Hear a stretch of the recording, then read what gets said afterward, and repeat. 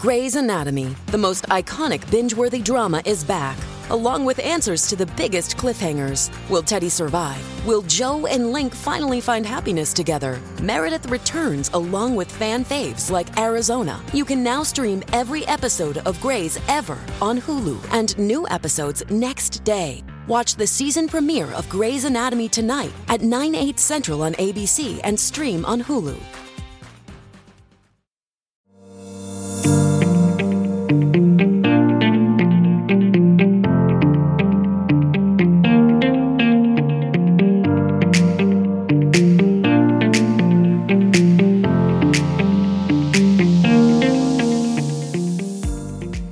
Hello everyone, and welcome back to another episode of Temporary Admission. This week we're joined by not one, but two guests as we take our artist spotlights up a notch. So I'm currently sat here with London-based artist and Royal Academician Rana Begum, and the architect behind her new home and studio, and founder of Spatial Affairs, Peter Culley. Thank you very much for joining us today, guys. Well, thank you for asking me. Yeah, it's nice to hear from you, James. No problem. Well, it's our pleasure. And look, Rana, why don't we start with you, because I think our conversation might make a little bit more sense if we do so. But are you able to tell us a little bit more about you and your practice? Because I don't know about Peter, but it does seem that everywhere I look, your name seems to be popping up at the moment, whether it's, the RA or a new exhibition at Christie Roberts or whatever it may be. It just seems to be Rana Begum popping up all over London. So it'd be good to know a little bit more about you. Yes, there's quite a few things going on in London. They started a while ago and things have just kind of come together at the same time. So the last few months have been quite busy here in the studio. So my work, I would say, I describe myself as a visual artist, and I work with various different kind of materials, and my work kind of stems from painting, sculpture and architecture. And I like working in a three-dimensional way, and I use a lot of colour. I think it's the colour as well that really attracted me to your work in the first instance. But I'm interested, how was it that you got into being an artist, and what was that process like for you? I mean, the way I got into art was because when I first arrived to the UK, I think I was around 8 years old, and I had, I couldn't speak English, I couldn't read or write English, and so it took me a long time to really grasp the language. So I would spend, I had amazing teachers that basically gave me lots of pencils and paper, and I ended up just drawing daily, drawing what my life was like growing up in Bangladesh, and drawing things, here. And I think it was a way of communicating, and it really allowed me to actually interact with my peer and my teachers. And that's how it started. And then I've continued to have amazing support throughout school and university, and continue to have encouragement. And I mean, it wasn't easy growing up as an artist and being a Muslim female artist. Usually, at a certain age, you go through arranged marriage and you have kids, and it's really difficult for women to have careers, and particularly in art as well. It took a little bit of work to convince my parents to let me study art. And when I did, I mean, my father was amazing. I remember actually applying for my degree at Chelsea and just freaking out and not knowing how I was going to take my work to the interview. And, my father kind of surprised me by hiring, a man with a van, basically. And I was able to go to my interview with so much work that actually it didn't fit into the interview room. I had to ask the panel to come out and look at the work. And I remember actually them saying, why aren't you doing architecture? And I remember saying, actually, art gave me a lot more freedom. And I think what's so interesting there is that actually the Royal Academy spotted that link to architecture within your work, I guess, so early on. And you've now been quite heavily involved with the summer exhibition, which obviously we spoke about slightly earlier with Axel Ruger in a previous episode. But you worked on the 2 architecture rooms there, didn't you, this year? Yeah, so Alison Wilding is this year's coordinator, and I was one of the artists that was selected to do one of the rooms. And Neil McLaughlin was the architect selected to do the architecture room. And when Alison was actually talking about the theme of this year's summer exhibition, which is climate, both Neil and I immediately thought about Marina Tabassum, and so we were very excited and wanted to kind of bring her on board for the project. And actually, after the meeting, Neil and I continued to have a conversation, and Neil suggested that we collaborate. So we brought our rooms together and merged kind of art and architecture together, if you like.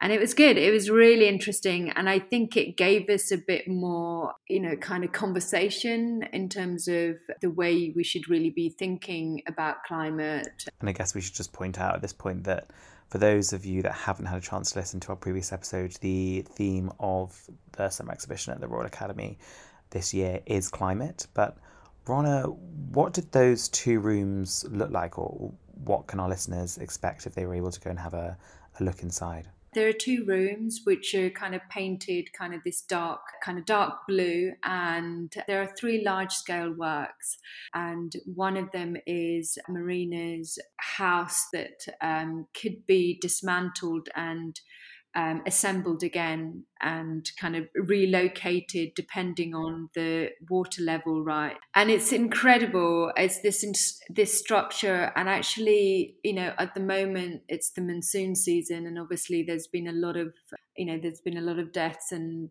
because of the flooding and everything. So it's actually there. And being used currently as well. And so it was really important for us to kind of really bring to forefront, how architecture can be used to kind of help resolve issues with climate change. And then you've got Bunsen, who are looking at material, and they're using elephant dung to create this beautiful structure in the space. And the other is Webb Yates and the stonemasoners are working together to deal with climate crisis in a different way, almost a preventative way, and how we can use materials that already exist. How we can minimize the impact on our planet by using materials that is much more available. So not using concrete or steel to build structures. So their structure kind of runs through one of the room. I think that's one of the things that's quite nice about the summer exhibition, though, is that there's so many voices coming together to kind of share different ideas or different approaches on different topics. Yeah, there is. And the other thing is obviously the art, and there are invited artists like Rashid Areen, Laura Gannon, Nathaniel Racco, and Alex Garibaldi, and Ben Rivers, and Simran Gill. So they're kind of international group of artists that have been invited, also asked to apply. And the art was really important, that there was conversations happening in the space between the artwork, between the models, between films, so there's lots of different medium. And I think, I like the idea that people are able to walk through and see the connections, see the conversations that are happening in regards to climate change.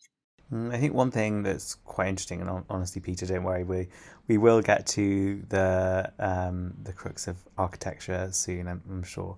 But I'm just interested, just whilst we're on the topic of the Royal Academy, Rana, it feels like a lot of institutions, maybe the ones that we've spoken to specifically, are running exhibitions on climate at the moment. We've had the Barbican run the Our Time on Earth exhibition, which obviously we sat down and chatted about a little bit earlier in the season, and We've also got, the summer exhibition at the RA, and there's a lot going on around the conversation of climate, which is obviously, a good thing. But how effective do you think it is, or how do you think the Royal Academy have been successful in tackling their theme as climate? Because they've done it a bit differently, and I think, to their success actually maybe around focusing on climate and then, in terms of the environment, but then climate more broadly.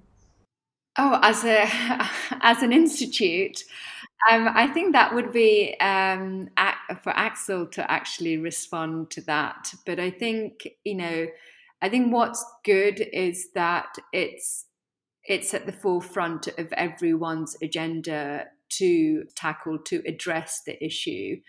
And I think Royal Academy is doing I think is part of that process. But I think what's really good is that a lot of effort is being made. I don't know if it's necessarily if all the right things are being done, but I know from meetings and so forth, all the RAs are definitely pushing for changes to be made. Yeah, no, I definitely agree with you on that, because I think from our conversations with Axel, and I think not all of it was mentioned on the podcast, but there's definitely a lot being done behind the scenes on, how exhibitions can operate more sustainably, and actually, how institutions as well are holding themselves actually to an account in more cases.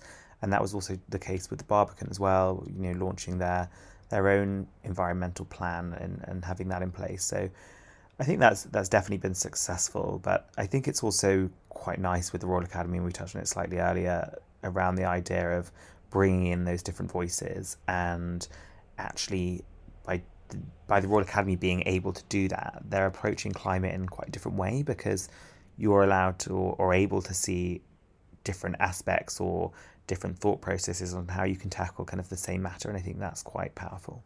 Yeah, I think, the great thing about the summer exhibition is that, the voices that you're hearing isn't the voices that you always hear. You've got certain, caliber of artists that you're always seeing, and, my name included, you're always seeing and you're always hearing. But what's great about the summer exhibition is that actually the voices come from all over UK, and in some cases internationally. And what's really wonderful is that you're able to bring this under one roof. I don't think any other institute is able to do that in the same way. And I think I think it's so important, and especially for Neil and I, when we worked together on the two rooms, it was so important for us to kind of be hopeful and look at solutions. And yes, there are some architects that have submitted models and drawings that really doesn't reflect what needs to happen. But there are also architects that are working, and engineers and designers and artists that are working and are trying to shift things. And I think that's where our focus was, and we wanted to kind of really work together and bring that.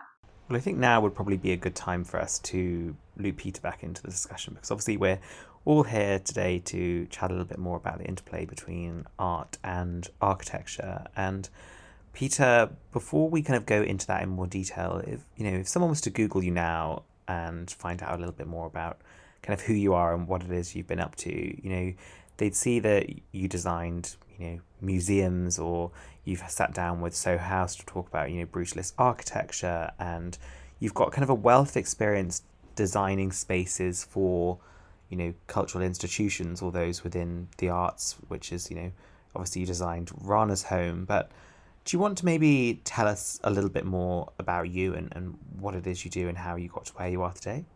How I got where I am today sounds very grand.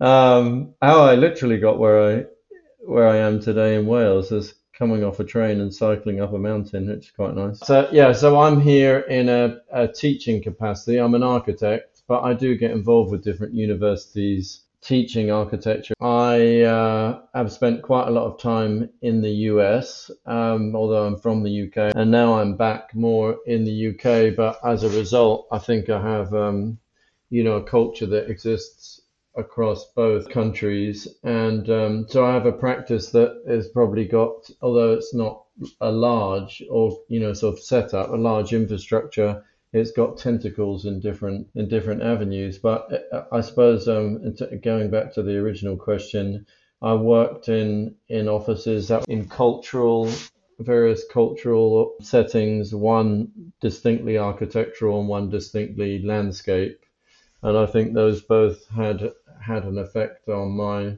personal trajectory. But I kind of there is a continual echo of um, either cultural projects or clients that are deeply embedded in certain cultures, let's say. I just think it's really interesting because I don't know about everyone else listening to the podcast, but when I think of an architect, I, automatically just go to the more residential, extensions that people do to their homes, or, if I think more broadly, I'd go to grand designs kind of territory. But you don't necessarily think of people that, are behind designing, places like museums and public institutions. And that's actually a fascinating area of architecture that I hadn't even considered until we started to, have conversations about coming on the podcast. Would you say they're the kind of typical projects that you're dealing with? Typically, I think it's more in a sort of hybrid setting, but the larger projects are much more, I would say a kind of cultural forum. So either in a classic way, like a museum or an arts organization that is bringing people in to understand a particular presentation of art or art communities. I've recently worked on a large project in Memphis, for example, but it also was art residencies and providing facilities for the local community to be able to make art and film and music. And so, quite often I think the programs aren't absolutely, sort of distinct to say like the classic museum thing. And even actually, if you think of a museum, they tend to be quite hybridized programs that have cafes and libraries and conservation departments as well as exhibition anyway. So another project, a large project that I'm working on is really looking at a city as a cultural and physical trail, but partly reinterpreted through public art, for example. So that's a cultural and civic project. It doesn't have enclosed space in a classic way as part of that, but it has architectural moments and suggestions. So I'm not trying to avoid committing, but I just have a practice that is across quite different scales and maybe different types of clients. One of which was obviously Rana, because you designed her new home. But Rana, I'm interested from your point of view, have you kind of always been interested in architecture as well as art, or was that kind of something that maybe developed later on in your practice? Yeah. I mean, I've always been interested in architecture, and that's kind of come through, drawing and looking at spaces and working with my hand physically with material, and it's through the interest of material and looking that that kind of connection has been built up. But I think generally now everyone is interested, doesn't matter what discipline you're in, is interested in each other, interested in having conversation and dialogue and opening, up doors for collaboration. And I think, it's a really good thing. And I think it's great if it can continue, because I think we can all benefit from that.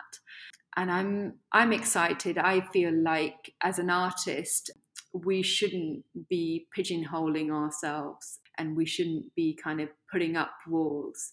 No, definitely. And I think something that's interesting is obviously that you and Peter recently sat down at the Pitshanger Manor and had a very similar conversation to the one that we're having today around how architecture can influence art and vice versa. But I wonder, are either of you able to tell us a little bit more about what that conversation entailed for those of us that weren't able to make it? That conversation I felt was really important because it kind of really informs the kind of dialogue that I have, when I'm working or collaborating with someone.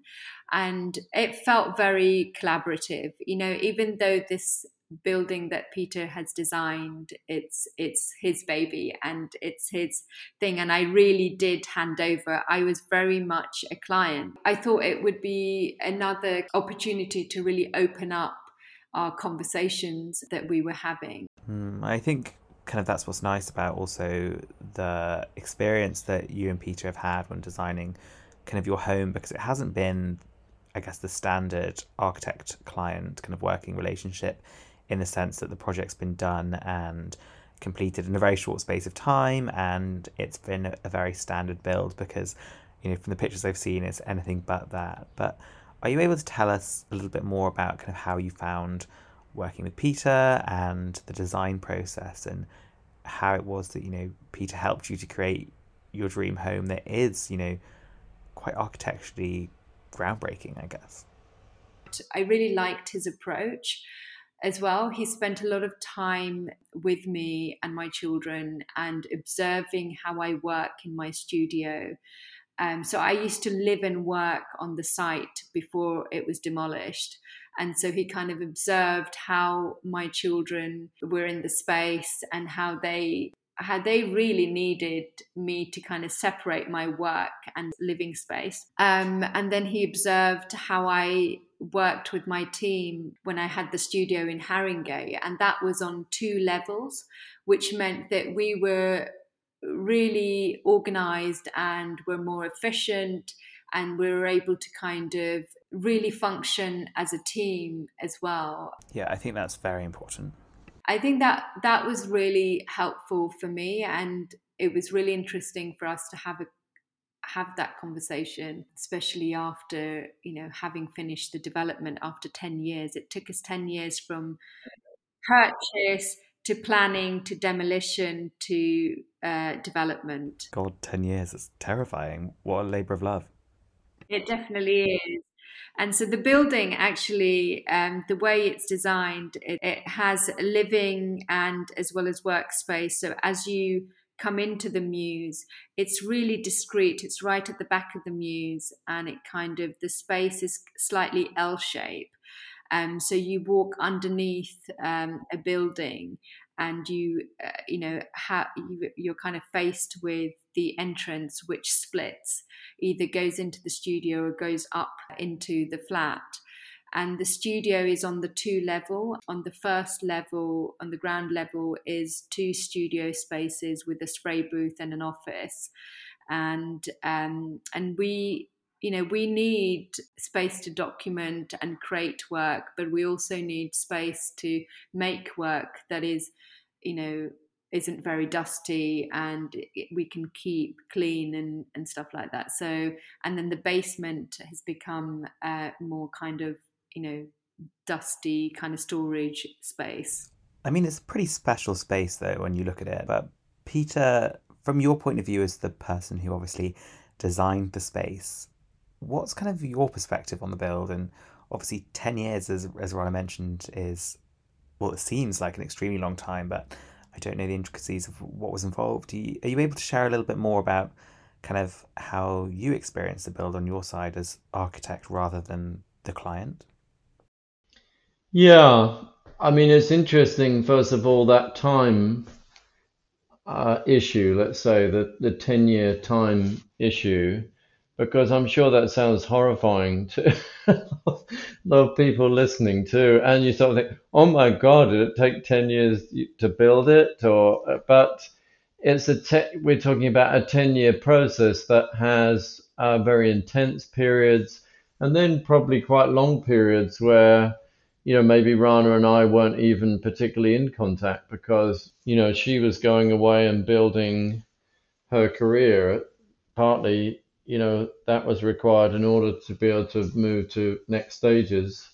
of design, let's say in economic terms, but also in knowing what the design should be, and then to a point where it could actually really seriously consider construction, because it was, a sort of fairly ambitious project, maybe for anybody, because we were really pushing the site. I would say we were pushing the site to its maximum, given that it doesn't have it doesn't have very easy access, so that makes things tricky for construction. It has lots of neighbours, 12 party wall awards, meaning you've got 12 neighbours to negotiate with, which is a huge number. You might normally think of two or three maybe in London, but 12 is a bit crazy. And also, there were not many places you could even have windows because there were so many neighbours. See, now that's surprising though, because you look at the building and especially from the interior, it's so light and bright and well, I certainly thought there were windows everywhere. You've got those huge expanses of glass in the kitchen and coming in through the ceiling. You've got light flooding in kind of from all angles. So a lot of the light is actually, I'm not sure it's totally obvious, because I don't know. I think one just sort of experiences and absorbs light. You don't necessarily try and work out exactly where it's coming from if there's plenty of it. But a lot of the light is coming from above. And even in the rooms where we could have windows, which are those massive windows onto the cemetery, the beautiful view to the east, Abney Park Cemetery, because it's so thick with trees, weirdly, there's not that much light coming from those big windows, and it's the few roof lights that are around that space, that I think give the very, clear sense of, or let's say, a sense of very clean light that pervades. And when you get sunlight into the space, it's typically coming from those roof lights because, as I said, the big windows are actually facing east. So there are a lot of tricks. I think we almost talk about a project like that. The architectural enclosure or envelope is another way it's described. It almost defines a sort of light instrument. You can imagine a box on a table where you cut holes in, at the sides and above and shine lights through, from the outside. You would be able to look into a box that was a sort of instrument of light, like looking at light physics in a way. And I think a project like that, to me, it feels like, of course, it looks like a house in some ways, and it's got all sorts of other things in it, like kitchens or beds or toilets. But if you sort of close your eyes and imagine it, hopefully you can understand what I mean. It's almost like a sort of receptacle for light, because if you imagine you cut holes in the right places with a scalpel knife into a box and then put it outside in the sun, you would see during the day that light falls in different ways, sunlight arrives in different ways, diffuse light affects the space in different ways. And I think you have to approach a building like that in that way rather than what a conventional, any conventional building looks like, but particularly not what you imagine a conventional house might look like. And how did you find working with Rana? I know obviously we've got Rana with us today, but I more mean in the sense that obviously Rana is so kind of acclaimed within her field of being an artist and obviously has that interplay with architecture, more prominently now, especially more recently. But how did that work? Because I can imagine you both had quite strong, creative views or quite strong visions of how you wanted the space to look like. And I can't imagine that was the typical kind of architect-client relationship. Yeah, it's interesting.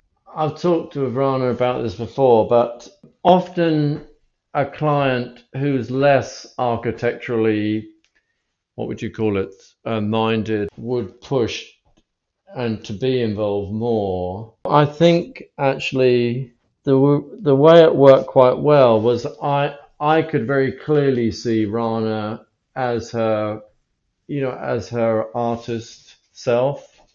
And I think she could very clearly see me as my architectural self. And so I mean, I understood by observing how she worked what her sort of practical needs were, if you like. And also, she came to visit one project of mine that was quite a small, very compact flat in London where everything was very sort of packed away. Everything was spoken for in terms of storage space, and it meant that the surfaces were very calm and everything felt like it flowed together. And I know, I think as an architect, you observe how clients or potential clients respond to decisions you've made, and that guides you. And so I could tell, one, what she needed to work. I've learned more and more what she needed also to live, because Rana always mentions that I'd spent a lot of time working in amongst them, so I could observe. But also, the kind I grew to know the sort of things she liked in terms of existing within different architectural spaces. It wasn't like we collaborated and sat there trying to come up with designs together at all. I mean, I would present designs. I think she was good at understanding presentations, because she does have a spatial strong spatial awareness and ability to understand, which is quite complicated often for clients, because they might look at a drawing or even a sort of rendered view of a space, and I'm quite often surprised with how they're interpreting that compared to what I'm expecting they will see, because I already know, I know all the spaces three-dimensionally in my head, and when I'm putting a render out, to like a view out of it, it's purely to sort of try and explain what I already know to someone else. And so there is really a lot of space for misinterpretation. So I think it was quite straightforward with Rana, and understanding what we would present, and then, adjustments that would be required as a result. But that aspect of the process, I think, was very straightforward, clean, and sort of respectful in terms of the role. So, and also, I just think we had an affinity in terms of what the kind of architecture that I like to make and she liked to experience. I do think that was quite, you could feel that quite strongly, and that's not always the case. So that, having said that, she had some surprises when it was, when more and more was getting unveiled and scaffolding coming off. I mean, good, nice surprises. But the exterior of the building is quite sculptural. It's subtle, but it's quite sculptural. There are no vertical or horizontal faces on the exterior of the building. It's all sort of gently slanted with what I describe as pleats, where two inclined planes join. It's a bit like you will see in a shirt. To get the shapes you need, you have to cut the fabric and make a clean seam. And so, although we had presented, we didn't do that initially, and that's kind of the way I work quite from the inside and get the volumes right, and then start to adjust the facade and the massing, to get the sort of identity of the building from the outside. It's all, again, a bit like, let's say, clothing, or applying clothes, let's say, to a body, because then a new identity, or an extra level of identity arrives. And so she was very much part of that process, where at one point we were presenting almost a sort of rectilinear pair of forms, because it's essentially two masses joined by a bridge. So we were presenting quite sort of two block forms, and then there was a process of, in three dimensions and on quite pure drawings, of just us going away and almost like shearing pieces off to get these canted forms. And I remember distinctly when I came back and presented that to Rana, and she just immediately felt that and said, "Oh wow, this is really great." And it wasn't an easy thing to pull off, because to get those sloped surfaces, it meant that the wall makeup um, had to have the ability to angle the supports for that outside wall. So it made it a very non-standard, let's say a custom building. And so Rana knew that, and because that's the kind of thing that can also get cut from a project, when you get to a stage with the contractor, oh, that's going to be a lot of hassle because then we've got to cut all these things. And it is, I mean, it's true, it is more work, a lot more work. There's got to be a lot of planning for that. Anyway, she never, entertained cutting that back. So I think she had a sense that something special was coming. But I do remember distinctly when the scaffolding came off the building, she actually cried because she was so pleasantly surprised to see how all those quite subtly sculpted forms came together. And I think that's another example, going back to your earlier question, about not exactly designing something together, but knowing that as two people, you have in your own person, deep down your own person, you have a shared affinity for certain, I don't know if you would say forms or experiences. And so I know she feels that sort of slightly folded, you could call it, or adjusted or sculpted facade sits well with her work. And I've done that I've done that approach of taking a sort of rectilinear form and then carving back at it to lighten it and loosen it and find a sort of, as I said, identity in other projects. But I just think there was a real resonance there in that one because of the work that she does. I think that's what works so well, though, is because the space is multi-purpose, it also has to kind of act as a gallery in some ways, and it does display Rana's work in literally, I guess, the best possible light. But I think one thing that I guess we're kind of coming to from this conversation is the kind of role that architecture has in potentially supporting or showcasing, artwork, but also the fact that art can feel very different within different environments, and getting those environments just right is, equally important. From my side, I would, this is how Rana's work as Rana's, person. It's her identity, it's her character, and it's a very, very clear track, that she's on.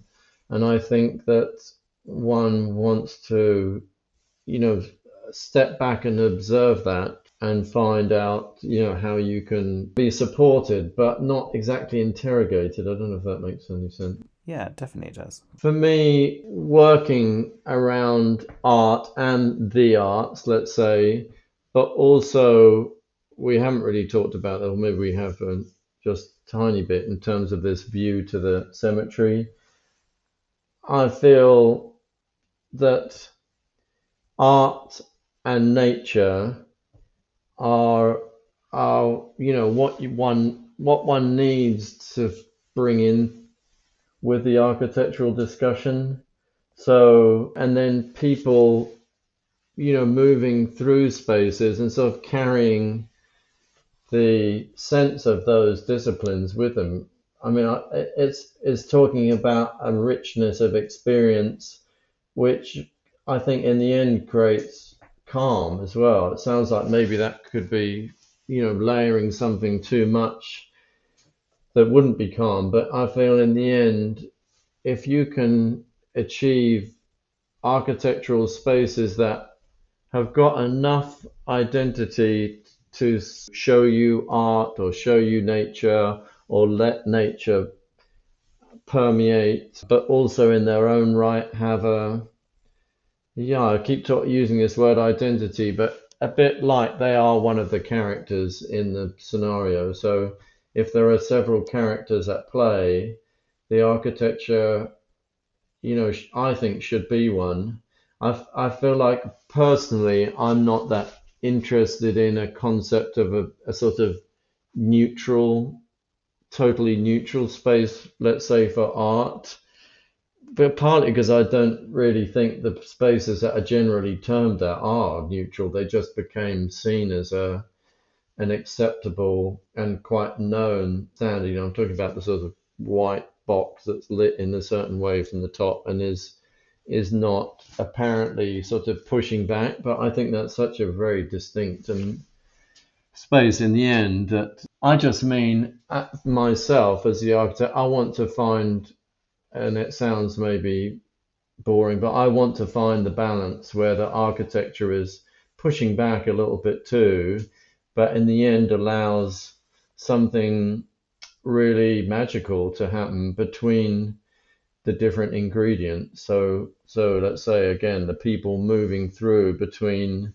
the different essential practices they have, but then coinciding with unexpected, unexpected elements that could be nature or art or sometimes music, and light and air. I'm sure it sounds quite obvious in a sense, but I think it's quite a trick to get the balance right.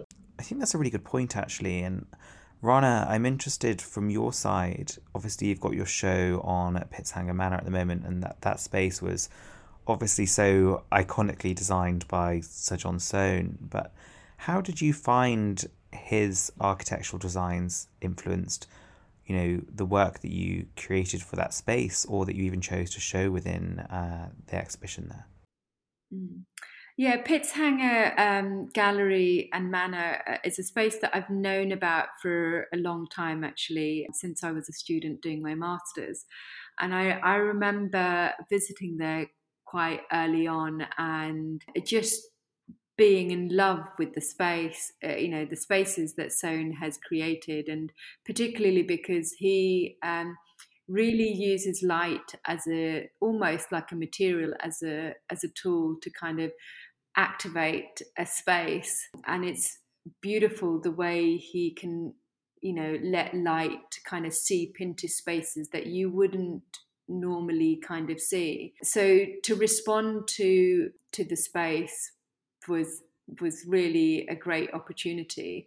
And what was amazing, the show at Mead Gallery, which was kind of really was site specific, I was responding to the new space at Mead and creating works that really fitted that space. And what I loved was the challenge of then seeing existing works then adapt to fit the gallery and the manor.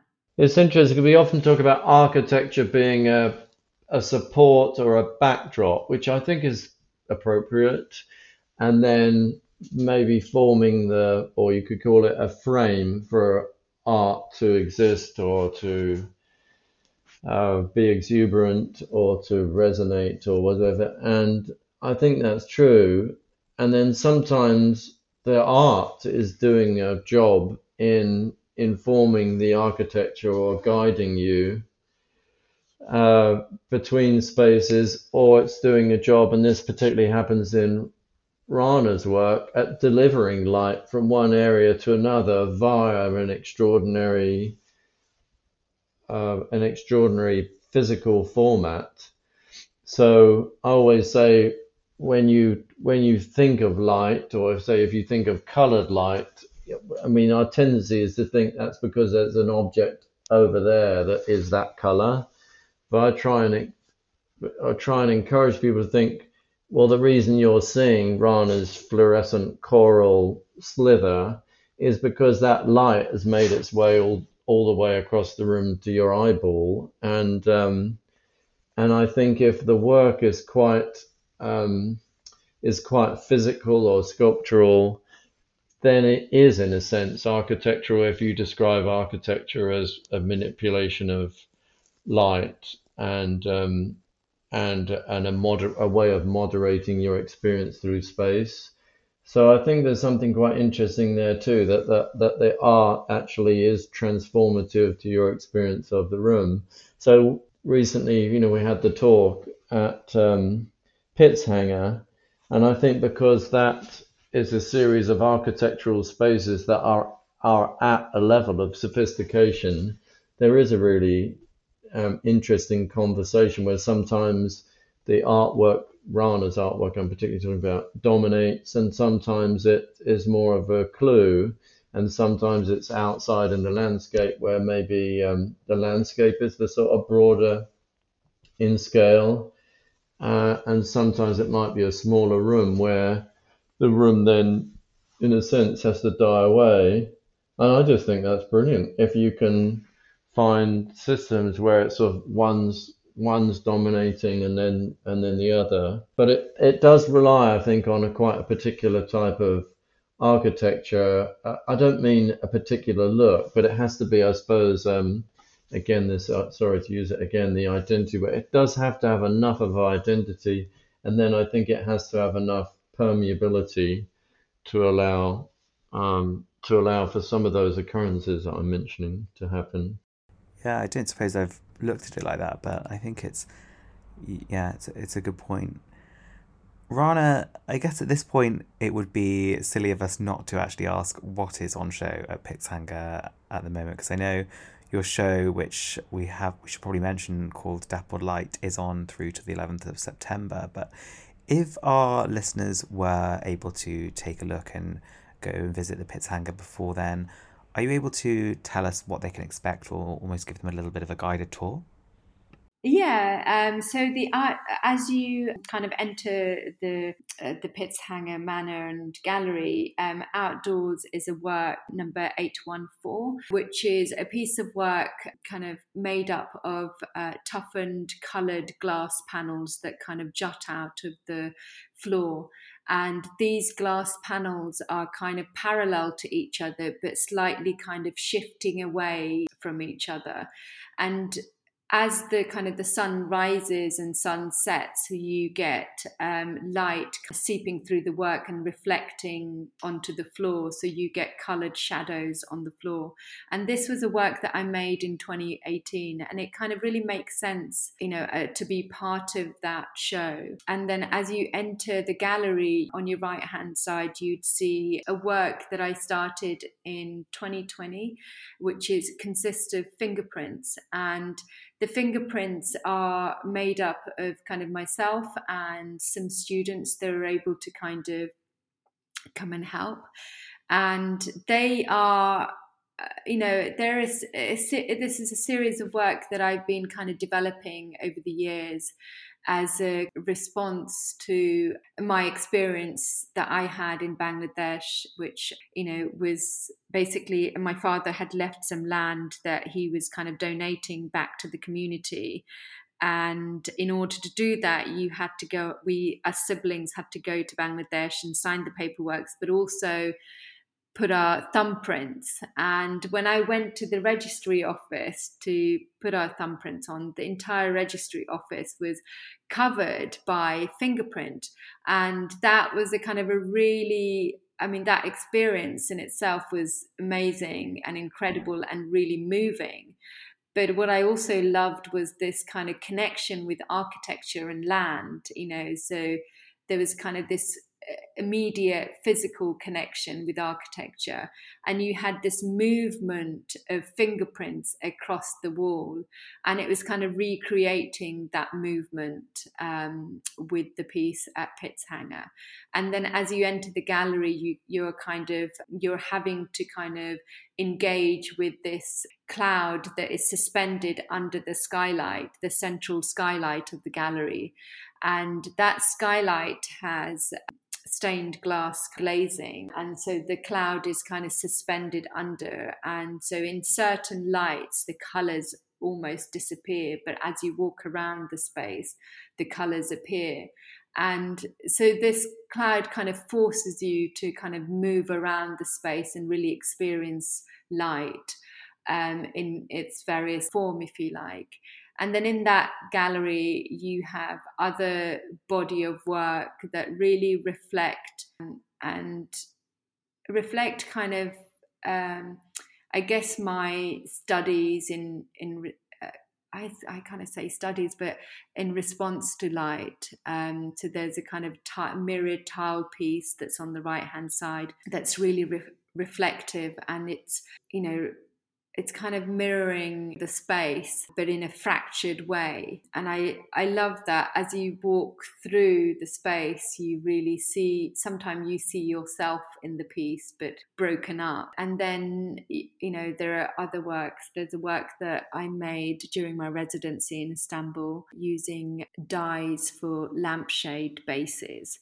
And again, you would have no idea what this is for. But when I was doing that residency and I was asked to work with a workshop, I picked this particular workshop that had these dyes along the wall, the entire wall covered. And it almost felt like it was a city kind of reflected in these kind of form. And so for me, there was kind of bringing in this other element into this exhibition. And then in the manor, you've also got some reflector towers in the conservatory, and the conservatory brings in a lot of light, so you really experience them, these towers kind of really glowing. And the other two works are Fishing Net, which is suspended within the stairwell of the manor. And that, I feel, really captures the light that Soane brings into the space beautifully. And then there's a film, it's my first film that I'm showing. And the film consists of photographs that are taken over a period of time that really shows the change of light throughout the year. I think it sounds like a great show, and I know we've got the late summer party happening at the Pitsanger Manor in September, I think it is, but hopefully I'll get a chance to go have a look at the show before then, because it definitely sounds like it's worth a visit. And again, for our listeners, the latest show by Rana Begum, Dappled Light, is on show at the Pitsanger Museum right through until the 11th of September, so make sure to pay it a visit.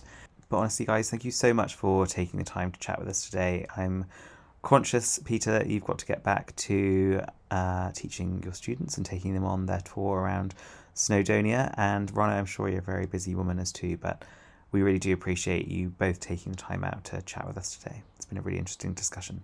Great. Thank you very much. Thanks so much, James. No problem. Well, that should just about conclude us for the latest episode of Temporary Admission. If you liked today's episode, obviously make sure to hit like, subscribe or follow. We really do appreciate it, and it does make all the difference. Make sure to tune in next week, where we'll be chatting all things NFTs. Until then, stay safe. Speak soon.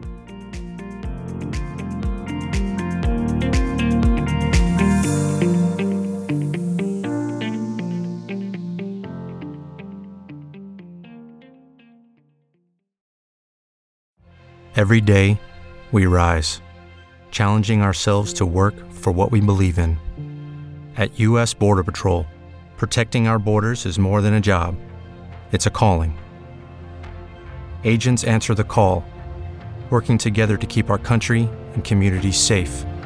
If you're ready for a new mission, join U.S. Border Patrol and go beyond. Learn more at cbp.gov/careers.